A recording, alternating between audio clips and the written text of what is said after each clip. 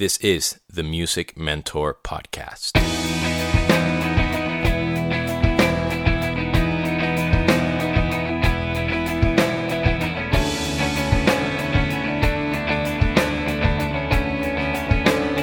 Hey girls and boys, Damian here. Welcome to episode number 12 of the Music Mentor Podcast. Now you see the name, or you read it, or you hear it. Get in the ring. That is a tip of the hat to Guns N' Roses, who I just saw perform live a couple of weeks ago in Vegas. And if you have the chance to go, check them out. I recommend it very, very strongly. Anyway, if you don't understand, the theme is basically about fighting, right?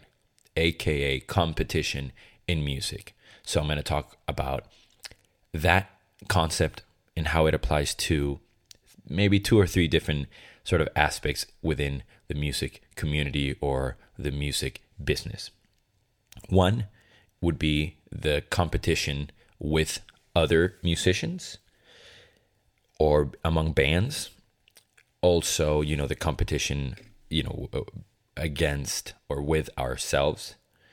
And also, just to borrow the word competition, I want to apply it to music competitions such as American Idol or a Battle of the Bands or something to that effect. Also, I can't go any further without paying tribute to Prince, who sadly passed away yesterday. And in a couple of weeks, I will be doing a special podcast featuring my tributes to Prince and David Bowie as well. So stay tuned for that. Okay, let's get to it. So, I guess with competition, my interpretation, or the way I like to think about it, is to not think about it. That's the most simple way I can explain it. Is there competition? Yes, there is. But I believe that if I think about it too much, my head would literally explode. To give you an example, here in LA, I am a working drummer, so my quote-unquote competition are other working drummers. So to give you a brief list and / shout out to all these musicians, these are the quote-unquote drummers I'm competing with. Vinny Colaiuta, Glenn Sobel, Brian Tichy, Jimmy DeAnda, his son Max DeAnda, Tony Royster Jr., J.R. Robinson, Sean Winchester, Sean Rainey, Nate Laguza, Greg Garman. Sorry, my post-it fell. Matt Hankel, Logan Miles, Jeff Bouders, Bo Evans, AJ Novak. I mean, these are all beasts of musicians.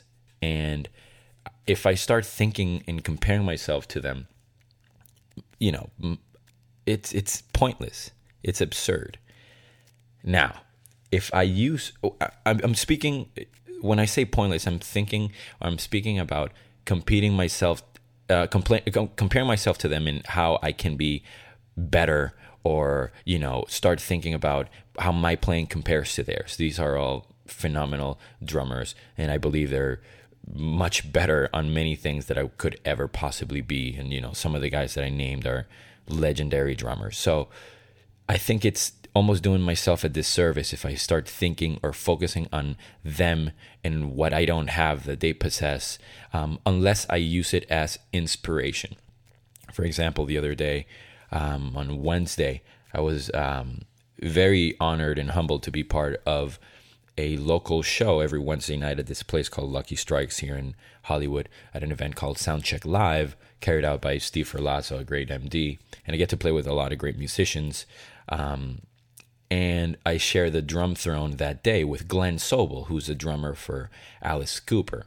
And, he's an unbelievable, one of the best metal rock drummers in the world. And I get to see him play, and it's such an inspiration. And I can't go home thinking like, oh my God, this guy's so much better than me, because he is in many, many things.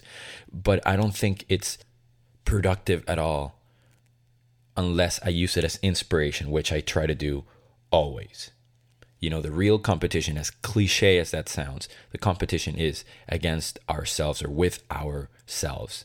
So we need to work on many, many things. And when you see a guy like that or many other drummers that don't have to be better than you, they could be, at a quote unquote lower level technically, you can always learn from something. And there's always something that other people are doing that you aren't doing, and vice versa. There's always something that we are doing that other people aren't doing. So we must be ourselves. We must nurture what we do and what we like doing. And also be honest and know, like, okay, this guy does this in this particular kind of music. Do I want to do that? Great. So maybe ask them what they do or study what they do and use it as an influence and an inspiration and not as competition, because I think it's just a waste of time. For me, there's some people that thrive on competition, and I love sports, and I've been playing sports my whole life. Probably not as good as I would like to admit to, but I love sports. I love competition, but I just think within the arts, there's no point, in my opinion. Another aspect here in LA, or as a working musician, that where competition comes into place is when we need a sub, right? When it comes to sending out subs, my recommendation to you is to always send somebody that's better than you, or stay away at all times from sending somebody that's not as good as you, or that is not going to be as professional as you are. Why? Sending somebody that's better than you shows you care, basically. It shows the artist you care, the MD that you care. It shows yourself, that you care enough to send somebody that's going to do a great job at the gig, because it's more important than us and what the gig does for us. Now, if we're nervous about it and we're like, no, I'm going to send just this guy that's not as good as me, or this girl that's just not as good as me, so they don't take my gig.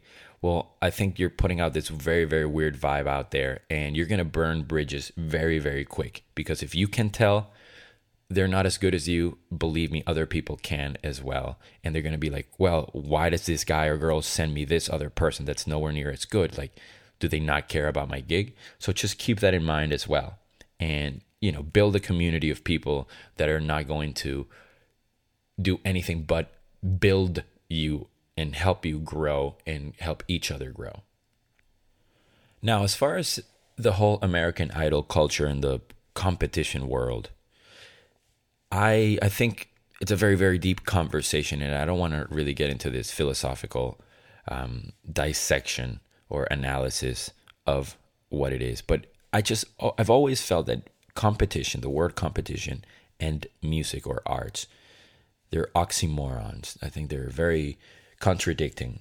And I don't think that we need, or you as an artist or as a growing musician, and let's just say I'm speaking to young people that are listening to this for the first time, and not necessarily my peers, but music is not a competition. If you think about it as a competition, it basically means that you are allowing other people to judge and tell you if you're good or not, or if your band has potential or not, when all of those things should come from within. In theory, we like to think that. So competition, or the way I always say, like in American Idol, people clap the most and they give standing ovations when a singer hits a high note. That is not singing. That's not songwriting. That's not nothing but hitting a high note on vocals. So I'll just keep it that brief, because I think it's a rabbit hole that we can get into. But I just don't think that competition in music should be, in a perfect world, synonymous, of course. Now, to finish, I would like to leave you with something that I've learned throughout my time, and every amazing musician or successful musician that I have met, and it transcends music in any area of life, whether it's sports, arts, the finance world, or engineering, or whatever. But there's a common thread among all these incredible people, and it is that they are always truly, genuinely happy and grateful for other people's success.